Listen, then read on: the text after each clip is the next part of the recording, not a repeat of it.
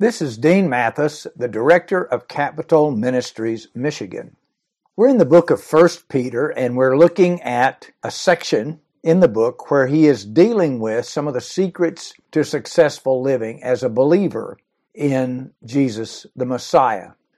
Let's begin in chapter 3, verse 1. He's already talked about how we are to behave in relationship to governmental authorities, how Christ is our example, and now he moves, and also how we are to operate in the area of what we would call today employee-employer. When we have people to whom we answer, how are we to relate to them? How are we to respond to them? Now in chapter 3, he moves into another very important part of our lives, that is our family lives. And I have entitled this particular study today, Harmony at Home. The goal in Christian life and the example given in Scripture, and even the word that's used, which we'll look at in a subsequent study, for the way we are to live together is the word harmony, not the word uniformity. God created us all as individuals, and that individuality is extremely important in giving us a full picture of the incredible grandeur of God Himself. We're made in God's image, and each of us carries a portion of that in our makeup. And therefore, the goal is that we would be in harmony. If you know anything about music, there are certain tones and notes that harmonize with others, and others that create what is called dissonance. And whenever we are in disharmony in our lives with God and with others, it creates a dissonance that we both feel, see, and often hear in our lives. And so he's talking about how we can live a harmonious life, which creates a life of tremendous beauty and is pleasing to God. So he begins in chapter 3, verse 1 this way, in the same way that you deal in a harmonious way with political reality and sociological reality and with your working rules and environment. In the same way, you wives be submissive to your own husbands, so that even if any of them are disobedient to the word, they may be won without a word by the behavior of their wives. Verse 2, as they observe your chaste and respectful behavior. So the principle here for the believing woman, the Christian woman, so to speak, is that they are to be submissive to their husbands, and by that he means to be respectful of and acknowledging the authority of the husband in the home. Now, this in no way implies that all women are submissive to all men. This is only talking about our relationships in the home and how we are to relate if we are married as wives and husbands, husbands and wives. If you'll just be patient, he's also going to talk about how men are submissive to their wives. So we're talking about, first of all, submission to God and His will for our lives. Then secondly, submission to each other to meet each other's needs and to create a harmonious home and living situation. Now, in this particular admonition, he's talking about the fact that the woman may be married to a person who is not a believer. And that happens in today's world. It happened in particular in the first century world, in that sometimes a person in a marriage, a husband or a wife, would become a believer before the other one did. And here he talks about how women are most effective in winning their husbands to the Lord. It will be by their behavior, not by preaching at them. The woman's pulpit ministry in the home will be deeply resented. And so the way that they can be won to the Lord most effectively is by their behavior. Now, that's good advice for all of us. Our words are going to be meaningless if they're not backed up by consistent, Christ-like behavior. So he says, if you want to win your husband to the Lord, the way you do that is by being submissive to and honoring his leadership in the home and behaving a particular way in that relationship. And he calls that behavior chaste and respectful. That is, you are absolutely monogamously faithful to him and you are respectful of him. Now later on he's going to say you're not to be afraid of him and you're not to be kowtowed by him, but it's just talking about respect and honor in the relationship of marriage to your husband. Verse 3, your adornment must not be merely external, braiding the hair and wearing gold jewelry or putting on dresses, but let it be the hidden person of the heart with the imperishable quality of a gentle and quiet spirit, which is precious in the sight of God. So the adornment that's going to really win people over to the Lord in faith is going to be the internal adornment. Now, he's not here condemning outward cosmetic improvements, either in clothing or in makeup. What he is condemning is the fact that's where most people stop. That's not enough. Beauty that's on the inside is the one that will be the long-term beauty that will be really attractive to, and the thing that will be the most important in any relationship. We live in a culture that is really, really emphasizes the external. And I've recently read a column by a lady writer that said the current media elites are about as tone-deaf as the 18th century French nobility, and she gave as an example the recent Met Gala on May the 6th, 2019. There's an annual invitation-only festival or gala at the Metropolitan Museum of Arts in New York City, and it's a fundraiser. And you get invited to this thing, and it's a gathering of movie stars, musicians, athletes, wealthy business people, and fashionistas, and you pay upwards of $35,000 a ticket, or $200,000 to $300,000 a table to show up and to show off the most outrageous and outrageously expensive clothing and costumes imaginable. It is a meaningless, over-the-top indulgence par excellence. And the writer called up an old Irish nursery rhyme. Rings on her fingers and bells on her toes, she will have chaos wherever she goes. And she said all of this excess would be mildly amusing if it weren't for the fact that some of these are the very same people who shake their gilded fingers at the middle-class Americans and say, no more cars for you, no more airplanes, no more plastic straws, no more grocery bags, and no more meat. And she then echoes, Marie Antoinette, let them eat cake. Anyway, what Peter is saying here is saying our adornment and the thing we work on the hardest shouldn't just be the external, the way we dress and the way we arrange our features as best we can.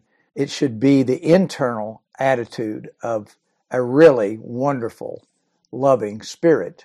And then he gives an example. He said there's an illustration of this in the Bible.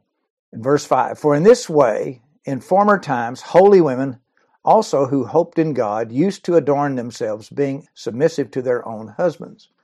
Just as Sarah obeyed Abraham, calling him Lord, and you have become her children if you do what is right without being frightened by any fear. So here's what he reminds these ladies of. Now, remember, he's writing to an audience primarily of Jewish believers in that Jesus is the Messiah. We would call them Jewish Christians or Messianic Jews. And he goes back to a very important person in Jewish history, the original Jewish couple, Abraham and Sarah.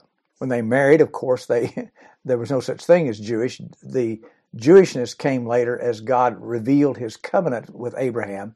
Abraham believed in that covenant, and thus the great journey from Abraham to Jesus Christ was initiated in time-space history.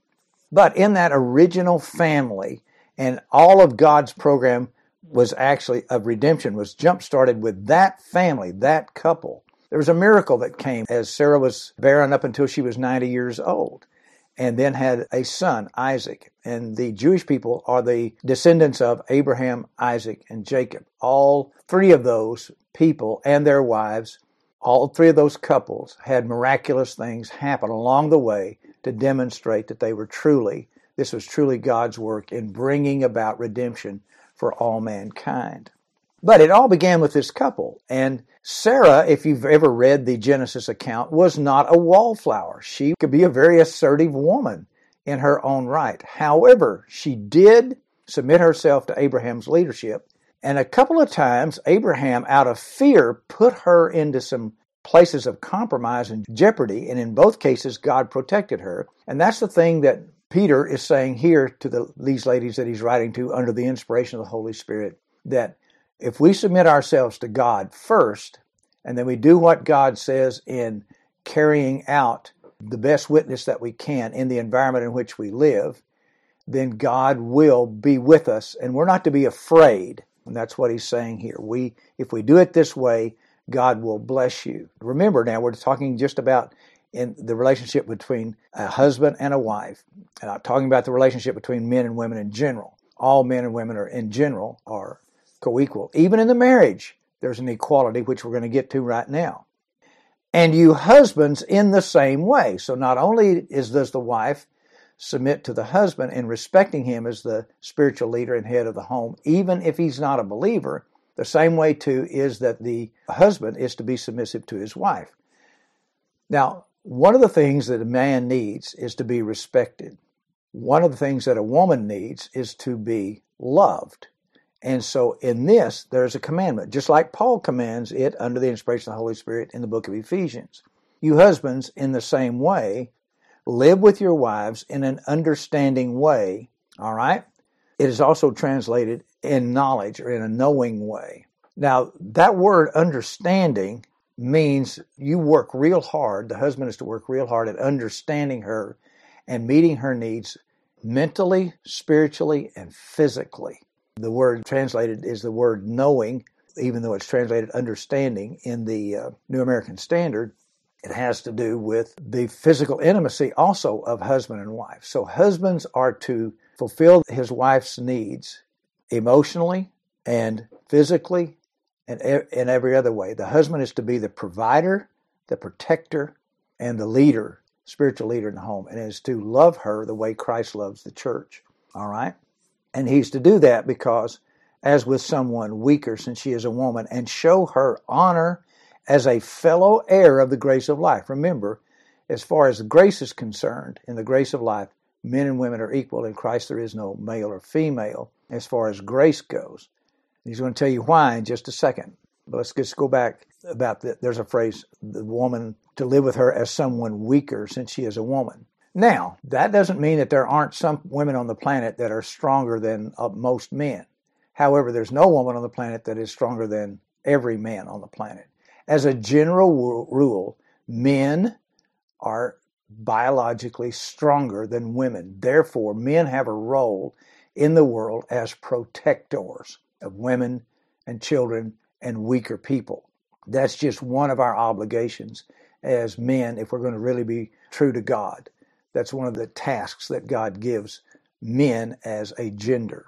We see this illustrated today in the flap that we're having over the transgender issue, where you have guys that can't win anything running against other guys who then identify, whether genuinely or just surreptitiously, as girls so they can be on a girls' track team, for example.